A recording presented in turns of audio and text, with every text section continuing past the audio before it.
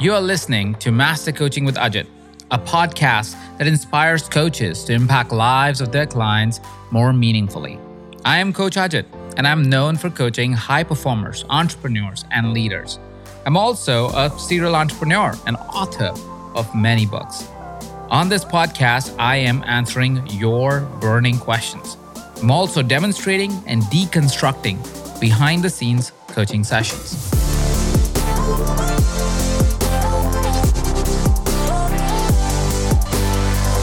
I'm a little bit fearful of putting this episode out because, like I said, I am not certain of how people will receive. I don't think I've ever talked about my experiences with psychedelic personally. At the same point in time, I think in the right container, in the right context, it is one of the most powerful things and the most beautiful transformative experiences that you could do using an external source or external medium of some sort. While yes, inner work is powerful and one must do it, and coaching is powerful and one must do it, this is an additional thing that you could do that would really help you discover, diagnose, reform, transform, do everything. And I really want to advocate for it. And I'm concerned I don't know how people will receive it. So I'm just being real and vulnerable about it. So Austin, let's start from the start. How did you get into what you now kind of bring to the world, which is Ceremonia? Well, first, for context, Ceremonia is an entheogenic church, which means that we serve psilocybin mushrooms and ayahuasca as sacraments, as a vehicle for us to commune with the divinity within and our higher self. So how I got to that is 3 years ago, I sat with ayahuasca for the first time. Now, ayahuasca is a plant medicine that is a very potent psychedelic with thousands of years of history in indigenous tribes. But at that time, when I went to an ayahuasca retreat, I went in with a chip on my shoulder because I had done psychedelics maybe 100 times recreationally over many Burning Mans and festivals and whatnot. And so I thought, what could this teach me? And the first night that I sat under the medicine, I was able to have a conversation with my father who had passed about 3 years previous to that and introduce to him my wife. And I didn't really even know how much I needed that. It was so visceral for me, a lived experience. So after that first night, I was like, okay, I'm good. I can go home happy because I feel so transformed already. But then the second night, I had a curiosity. I asked the shaman, who was a practicing clinical psychologist for many years, I have very little recollection of my memory. Remembering to my childhood is a complete block. And even a few years back, it's just a haze, a fog.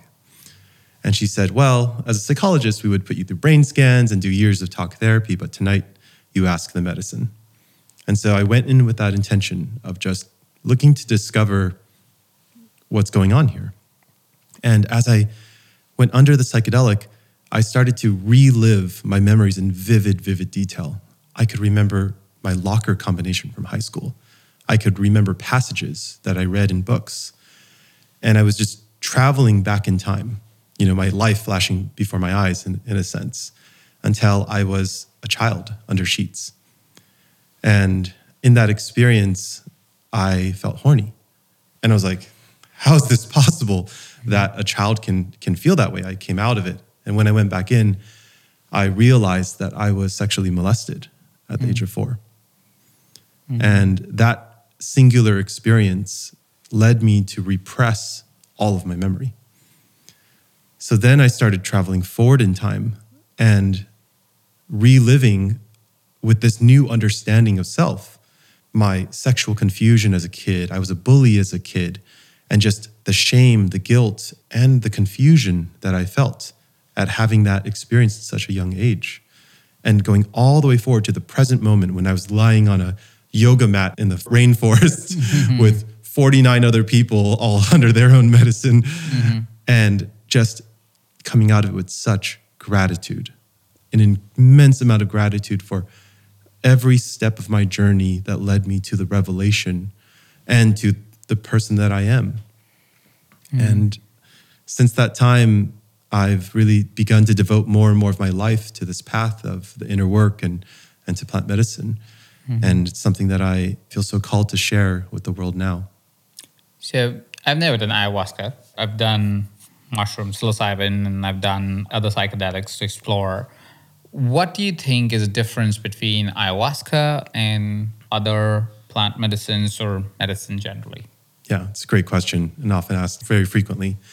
First of all, it's my belief, and what the science sort of shows is the primary determinant of efficacy and harm reduction in the psychedelic experience is the feeling of safety. Okay? So there's two kinds of safety.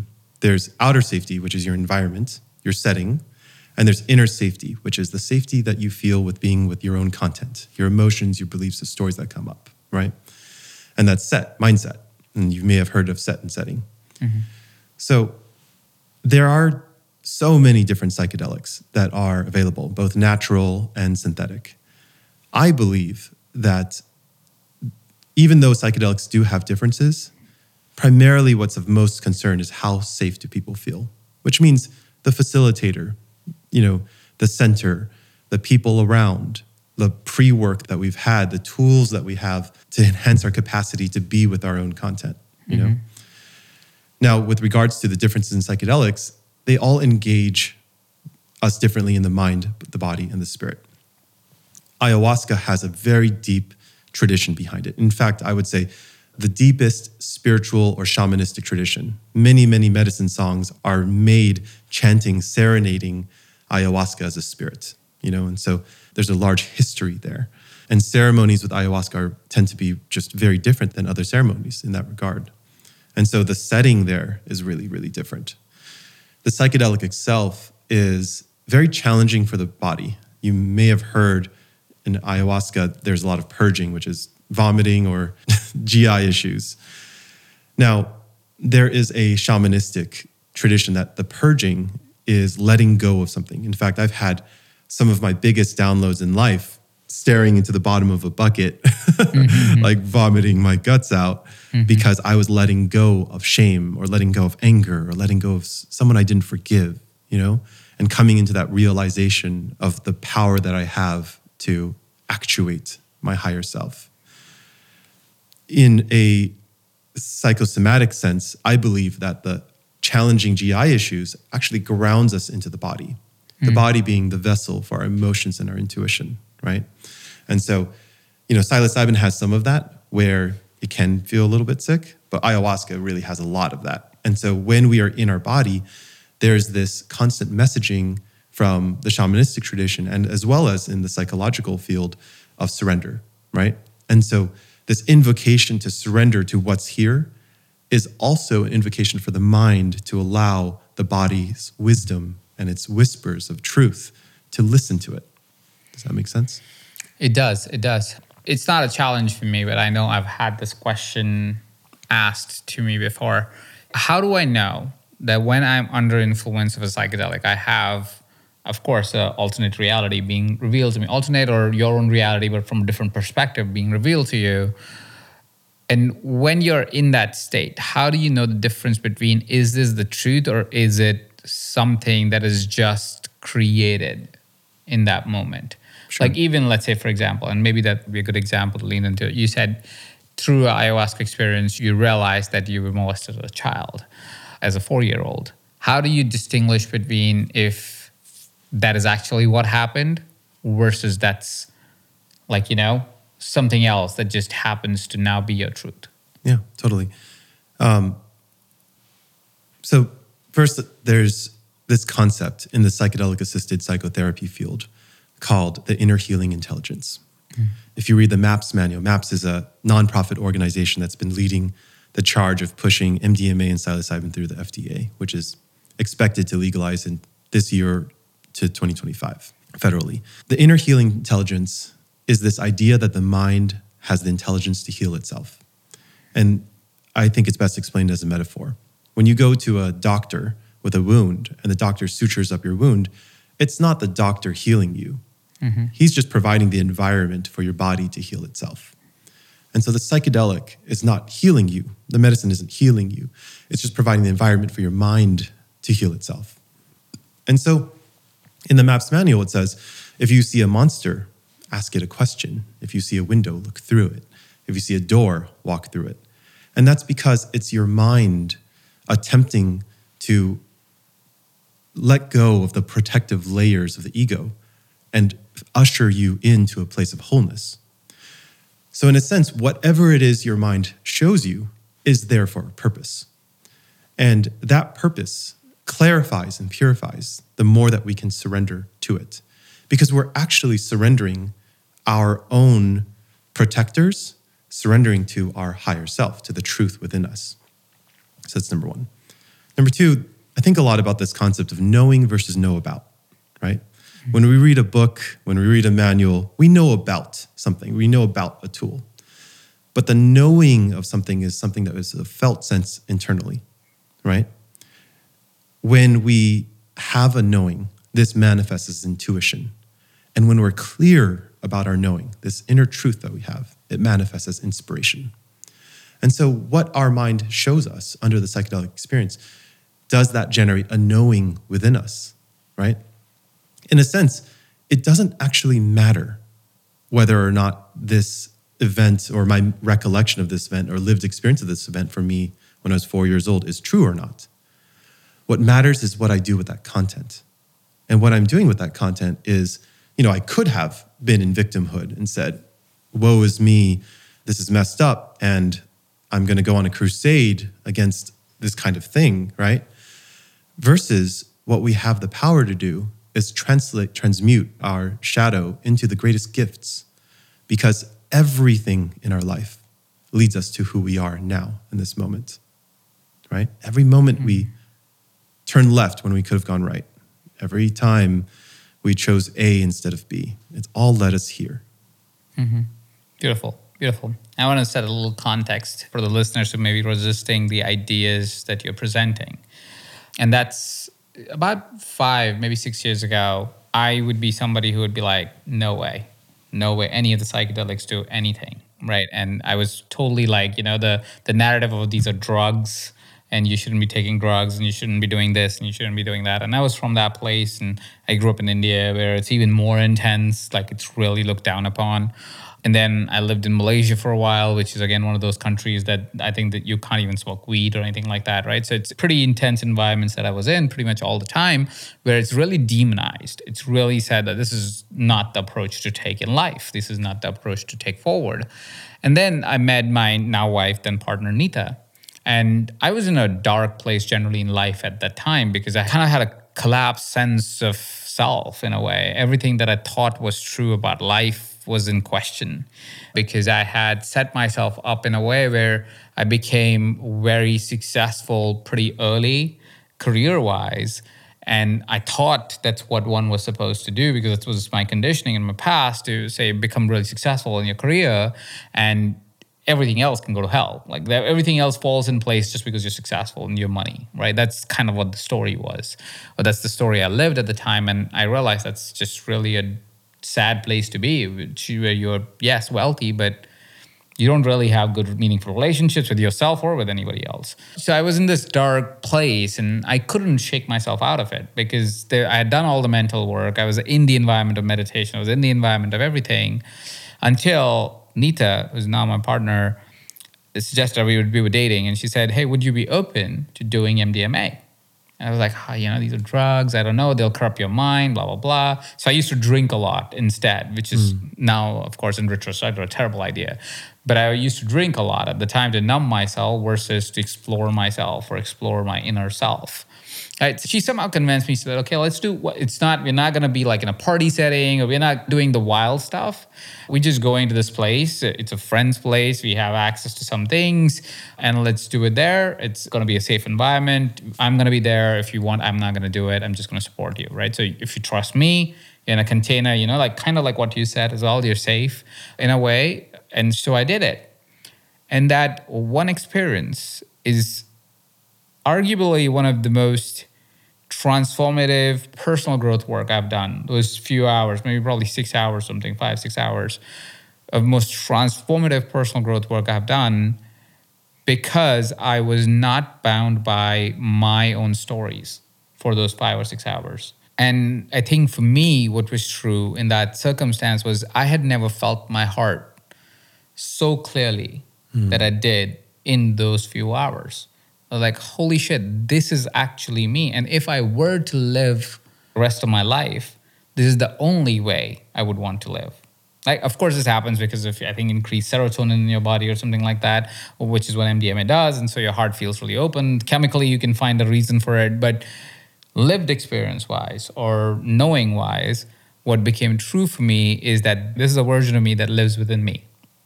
Right? There's a version of me that is not wondering what people think about him.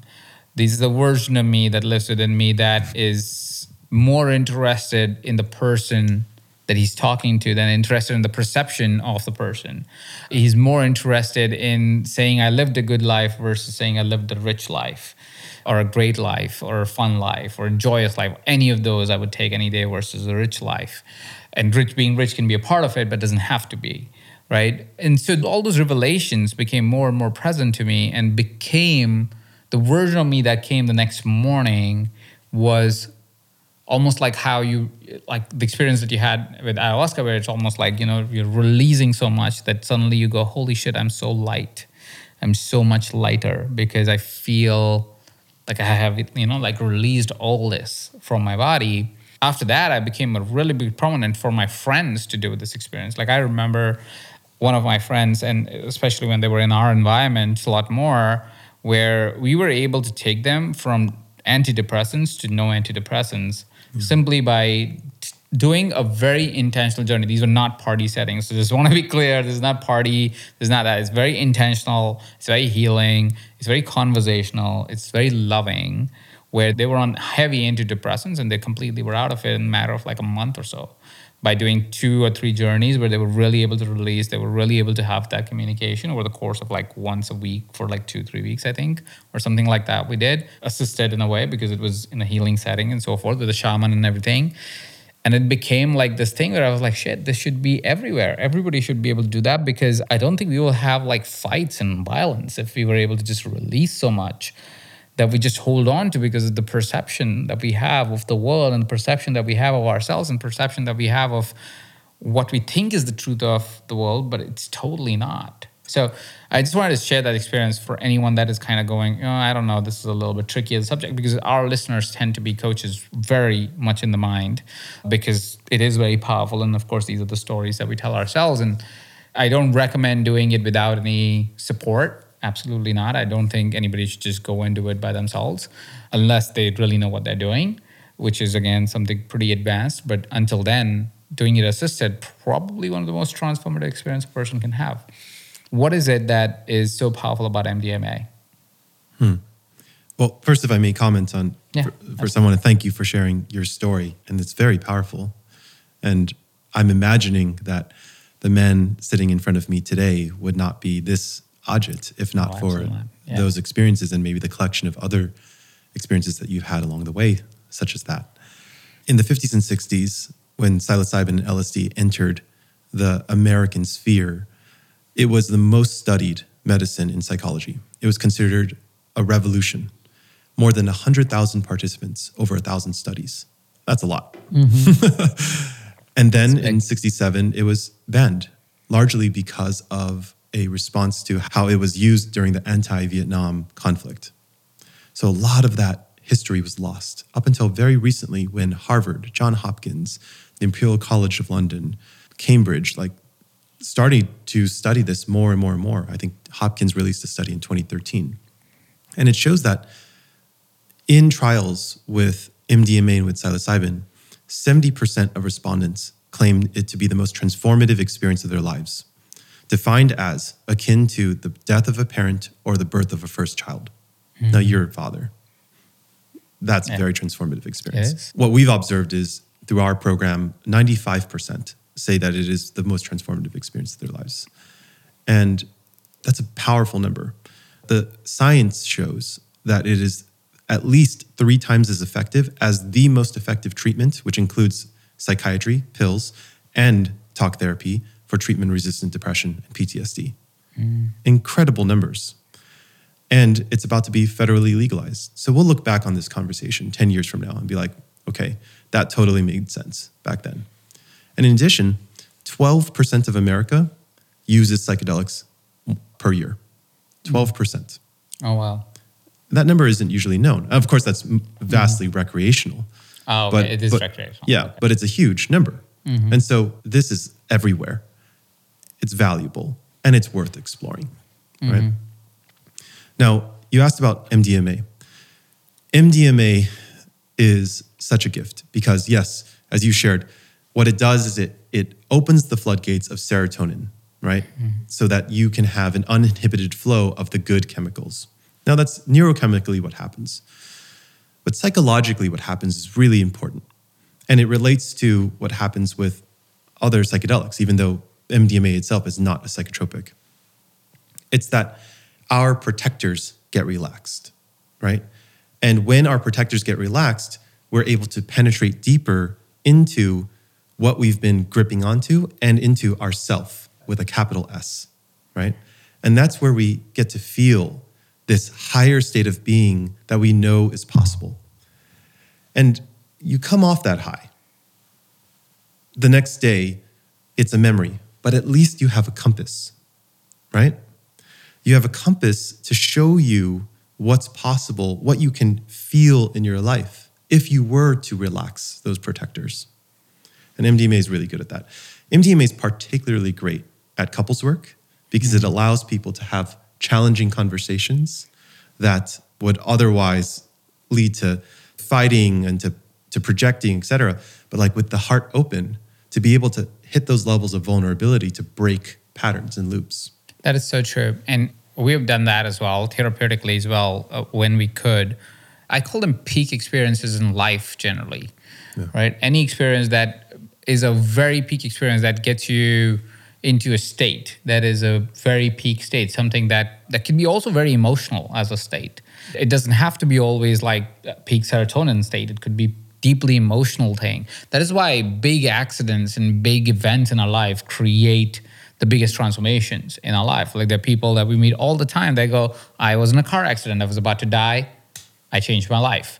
I was X. I was doing Y. And I changed my life after that. And that's mostly because that's a peak experience. It suddenly brings you to the realization that has always been true for you. And you've just never accepted it. You've just never said, you know what? I need this in my life. This is how I want to live my life. I do not care about anything else. I do not care if, I have less or more money. I do not care if my parents are proud of me or not proud of me. This is what I need. This is what I want. And I feel MDMA does that for you because it really, like you said, it peaks your serotonin. You suddenly go, no protectors, nobody telling you what you should or shouldn't do in the world. You just get a great sense of self. And so you go, shit, this is it. This is what I need. This is who I am, really. This is when all my shit is away from me. All the crap that I tell myself is not holding me back. That's what I am. This is the truest, most honest version of me. And to me, LSD did the same. Is in a trance-like state, which is a psychedelic. And again, I'm not recommending go do it by yourself. That's not how I did it either. I did it with the support of the right individuals who were there to like have this right set and setting for me. So if you do that experience, what it does or what it did for me was it took away all, and it was, I don't know if that's true for all the experiences. I'd love to know for you how that is. But for me, what that experience did was it took away all the constraints I had put on what's possible for me. I had the clearest vision of my future when I was under the experience of LSD. While MDMA made me really present to who I am as a person, who I want to be day after day, every single day, which is why love and service became my highest values, is because in that moment, I was like, I am a person of love and service. That's all I want to do all day, every day. That's what gives me joy. I do not care about anything else. Right. Like, this is where I show up as my highest self. This is where I feel I'm fulfilled. This is the place where I'm in bliss. Love and service is also your Wi-Fi password. Is literally for anybody who visits our office, more love and service is the password, is the Wi-Fi password. And it's just true for me, right? And then the second thing, and what LSD did for me was it really, like, it was a different response altogether because suddenly I wasn't thinking what's possible. It just showed me what's possible. You know what I mean? Yeah. Like, it wasn't going, 2 plus 2 must lead to 4. There was no logic to what was being presented to me. It was just clear to me. It was just like, I had a channel that was open that was like, holy shit, this is where I'm going. This is a clean path that feels like the direction I should be walking in. And that was powerful for me. That was, I've had a lot of sense of clarity generally in life, but that was another level of sense of clarity that was 20 years into the future, not next 2, 3, 4 years, which I'm generally a clear person. I can have that sense of clarity. But 20, 25 years into the future, like that's life. That's where I'm going. So what's your experience around LSD? First, just want to acknowledge, again, your powerful experience with this and the clarity coming from something much more than your mind, right? Again, the difference between knowing and knowing about. I'm imagining that clarity was a felt sense within you. And maybe you didn't necessarily know exactly how you would do the things, but you know that those things are important to you. They're part of your values, which is a codification of your truth. And I'm imagining that you then went and pursued that with vigor because that was what your compass showed you. Is that right? Yeah, absolutely. Thank you for sharing that. That's really powerful. LSD is an incredible psychedelic. So I once asked a friend, Rick Doblin, who runs MAPS, what's the difference between the various psychedelics? And he said, what they found is the primary determinant of efficacy as it relates to the psychedelic itself is the duration of the experience. Now, psilocybin lasts somewhere between 3 and 5 hours. Ayahuasca around the same. LSD lasts 12 hours. As you know, it is a journey. And in that space and time, there is no space and time. So it feels like an eternity, right? What that affords is the ability to process something deeply, right? In the psychedelic experience, we get into what's called a non-causal field, which is normally we live in a linear field, like if A, then B, right? I do this, this causes that. But in the psychedelic experience, everything's happening everywhere all at once, like the film. And so we get this experience of totality, right?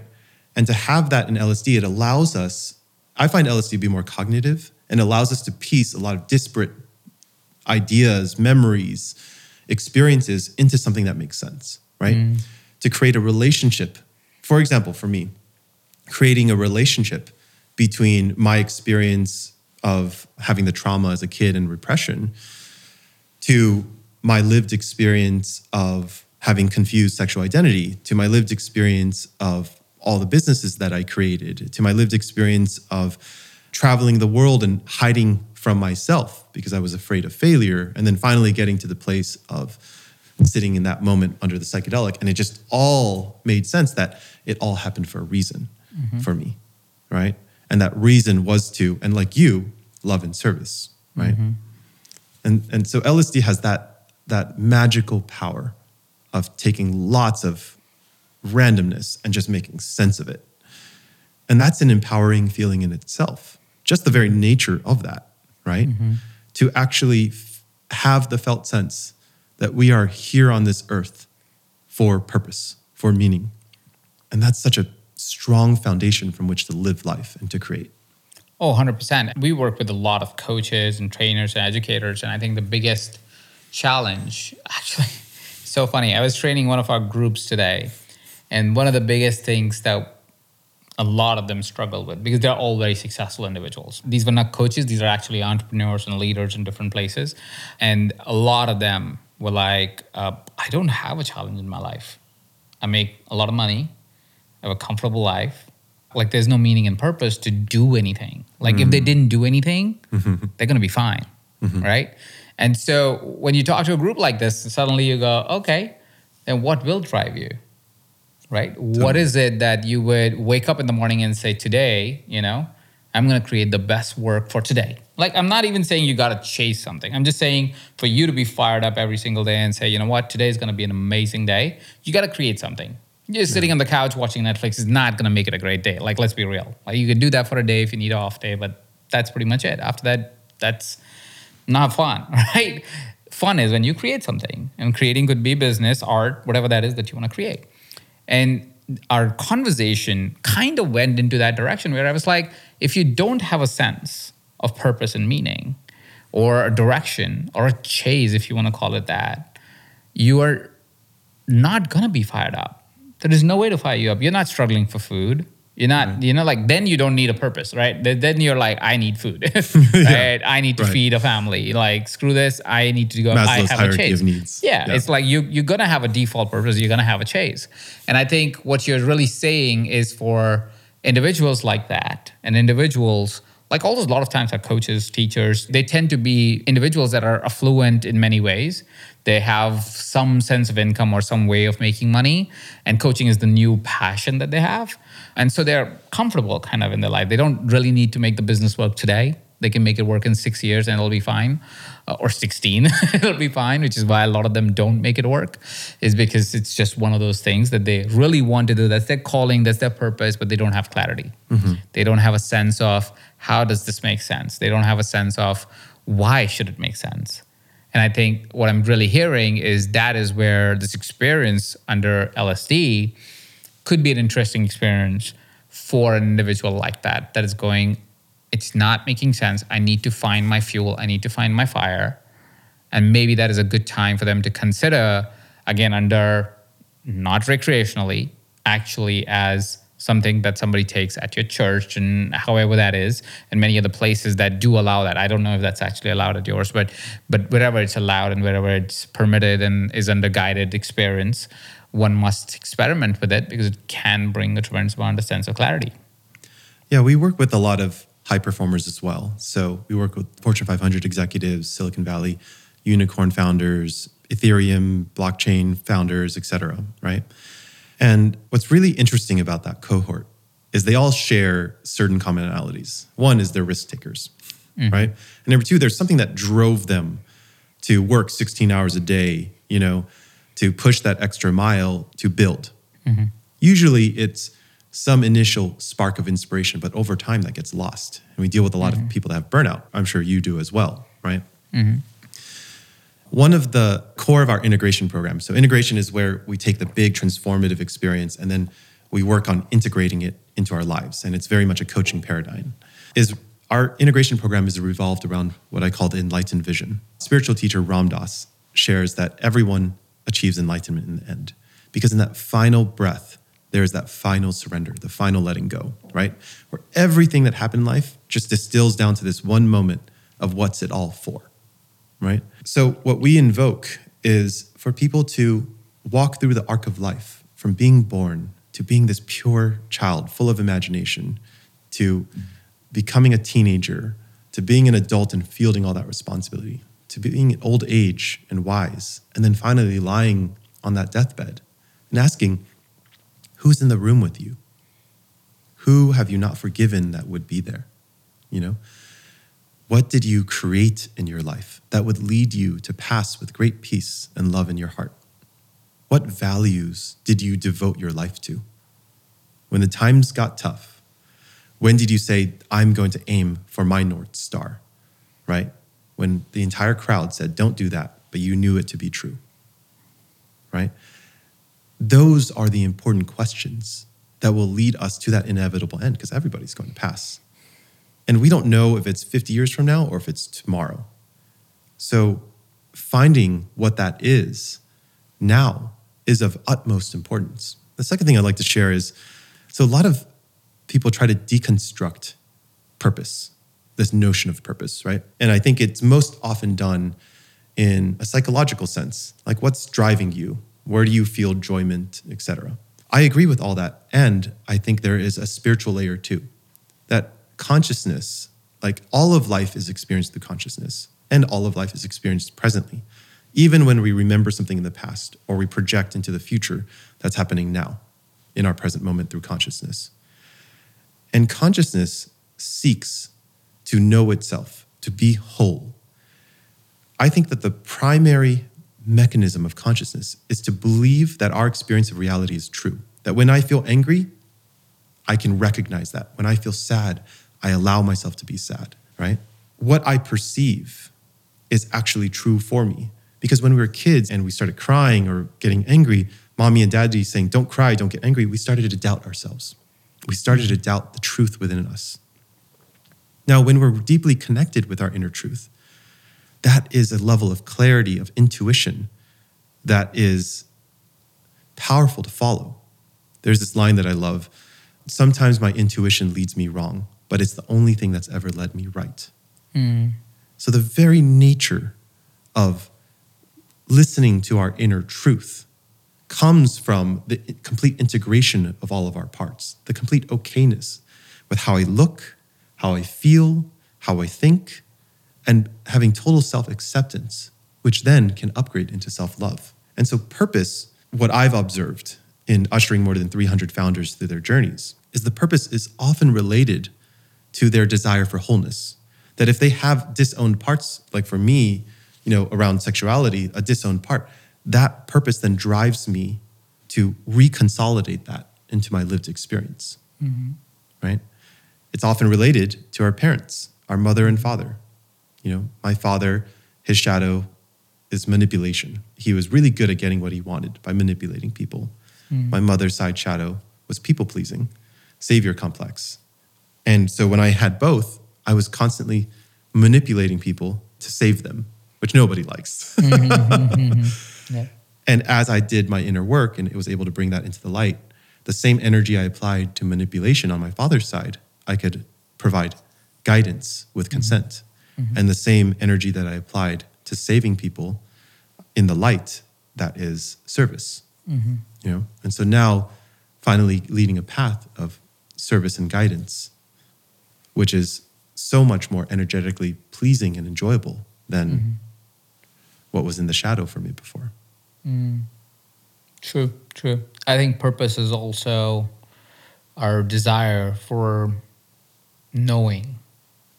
It's also our desire for certainty, because we are very uncomfortable in not knowing and not being able to somehow put a thing and say, okay, I need, you need something to hold on to. I feel like that's humanity's shadow in a way, that we are so driven by power and certainty and power on certainty a lot of the times, that we've chosen to. So I love science. I have nothing against science. At the same point in time, I don't think everything is understandable through science, because like you said, there is a knowing that I don't think there is a scientific explanation a lot of times to why you know something as your truth or as the truth of humanity overall. Or humanity from your point of view, that's what you feel is the truth of humanity. And there's a lot of things science can't explain, does not have an explanation for, or for me, it feels like it doesn't have an explanation for. And I think that's where we have to lean into the uncertainty and get comfortable with it and know that when we let go, I think that's kind of the ultimate experience of surrender for me, is to let go of that need for power and certainty and lean into the uncertainty and yet the playfulness of the universe, which I don't know if it's the opposite of power or not, but it's definitely something that I feel is where if we can lean and live from or live into, we've found the true purpose of life maybe, which is to enjoy for what is and while it is, because there will be a point where probably it won't be true. At least that's where I said, and I think it's cognizant of what you're saying as well. It's this whole need for purpose, or this understanding of purpose, while it's so powerful and so needed, because in the moments when you're waking up in the morning and you're saying, fuck, what do I do? Purpose helps because you're like, all right, that's what I'm going for. But at the same point in time, as you lean more into life and get comfortable with it, it's almost like purpose is to kind of just get you to that place of surrender. I think that's really well put. Yeah, I'm not a huge fan of the word purpose. I like the word values a lot more. Oh, yes. That's a good one. That's a good rephrase. Tell me more. What do you mean by that? I view values as the codification of our inner truth. And it's valuable when we are at a choice point, right? For example, one of my core values is spiritual growth. And so if I have to decide on whether to aim my resources, time, energy, money, that way or this way, I will lean on my values of spiritual growth and my body's a temple and other values that I have codified and say which ones align, right? Purpose sometimes feels like a destination to get to me, or at least the way that I perceive it used externally, right? Whereas values feels more present to me, that it's something that I get to live my life by. Have you read The Second Mountain by David Brooks? No. Phenomenal book. So New York Times columnist, and it's just one of the best writers I've ever read. He shares that in life, we climb this first mountain built on prestige and accolades and career, et cetera, right? We've both climbed that first mountain. And then we sit atop that mountain and we see other people, meet people who are filled with a level of joyfulness that we're like, man, I want that. Sometimes it might be a scuba instructor, or it might be a poet, or whatever, right? And that's when we get to see the second mountain, which is a life built on commitments and values. And he shares that there's a difference between happiness and joy. Happiness is something fleeting. I'm in a party, I pop a champagne bottle, I win a race, I'm happy. But joy is something deeper and more pervasive. And there are 5 levels of joy. Physical joy, which is runner's high, group effervescence, sharing vulnerably in a group. Emotional joy, which is the feeling of like carrying your child, right? 4th is spiritual joy, which is a connection with higher power. But he said that the deepest and most pervasive level of joy is moral joy, which is a commitment to values, right? And it creates a feedback loop whereby when I do more spiritual growth, I feel good and it makes me want to commit more to spiritual growth. And so it's this positive feedback loop where I am constantly getting closer and closer into my inner truth and living a life of that truth with a capital T, which is what I think you're expressing, right? Yeah, I love the second mountain metaphor. We call it metaphor. Yeah. It's beautiful. And it's kind of the experience that both of us have had where we were very successful. I still am and you really still are. But at the same point in time, we said, while this first mountain's great, let's live in the experience of the second mountain. I don't even know if you want to climb the mountain or there's an apex point of it or not, but there is a journey through and journey with the second mountain for sure. And I think that's a very beautiful lived experience. And I think a lot of individuals that are interested in coaching to any degree, using psychedelics or not using psychedelics, or just with the mental work or with the physical work, however that is, are interested in the second mountain. 100%. They may chase the first mountain, but they're interested because of the kind of and the quality of conversation they want to have with you. I always say there's 2 reasons somebody would hire you as a coach. Either they have a challenge in life that they absolutely need to overcome. That's the first mountain. Or they're looking for growth, which is the second mountain. And most of the time, if they're affording a coach, they want to go to the second mountain, most of the time. Totally. Because they have overcome the challenges. They're already high performers in many different ways in their life. And you could, yes, make them even more high performing, and sure, that could be a part of the coaching. But the real experience is when you are able to bring their attention to the second mountain and have them joyously enjoy the experience of even climbing the first one. Right? Because there is a power in that. There is a different experience to that. You could be the best entrepreneur in the world, and you could also be infinitely joyous in all levels. And I think that's beauty. And I love the final distinction of values and commitments being the final joy, because that's something that is often diagnosed but not often lived. I think often we go and we write down, these are my values. Yeah. But very rarely do we consider, how do I live it every day? Like, how do I actually live it? It's interesting because many entrepreneurs codify values for their companies. Like building culture, it's your first thing that you do, a mission statement, your vision statement, and your values, right? And you look at like Apple or Google, and their values are so clear that even after their founders pass away or move on, it drives the company forward, right? But we don't do that for ourselves. And I think that's a common thing for entrepreneurs. Like a lot of the energy and practices they do in their companies that make them successful, they don't actually do for themselves personally. Yeah. And even one better, values for relationships are really powerful. Yeah. To say, okay, us two, we're going to agree on these values. And when we're having conflict or dissonance, we'll look at our values and say, what's here right now? One of them for my wife and me is positive regard, for example, to look at each other with an assumption of innocence and curiosity, right? So that we're in dissonance, we can say, hey, what would it be like to embody these values? And it can completely reframe the energy in which we approach each other. Yeah, beautiful. That's why I think me and Nita have had a successful relationship, is because that was the first 6 months. I think it was a 6 month into our relationship where Nita really sat us down and said, we need to have common values to understand. Firstly, we need to understand each of those values, and then we need to have together values that we agree to, that we will honor. And we need to revisit that every year, which we do. Towards the end of the year, usually, we would just sit down and go, okay, let's check in. These are our values. This is our priorities. This is what we want in life. And let's do it together, not just by, I want this in life and I want this in life. And then you find, oh shit, we don't want the same things anymore.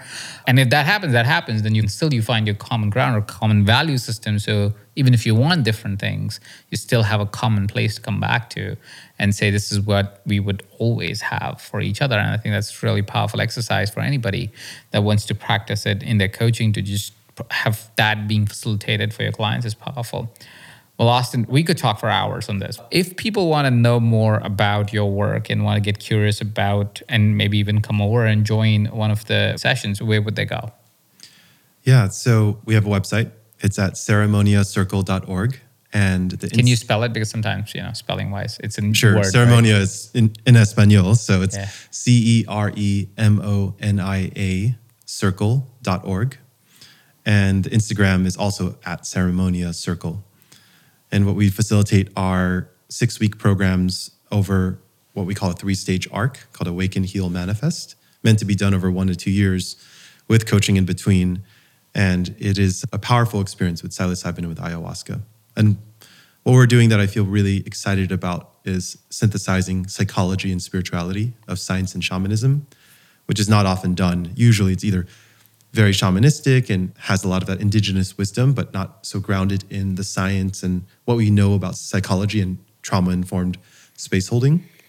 Or it's very medical and doesn't contain some of the higher levels of spirituality and consciousness that's possible that these experiences afford us. So beautiful. Well, thank you so much for taking the time, Austin. It was a pleasure talking to you.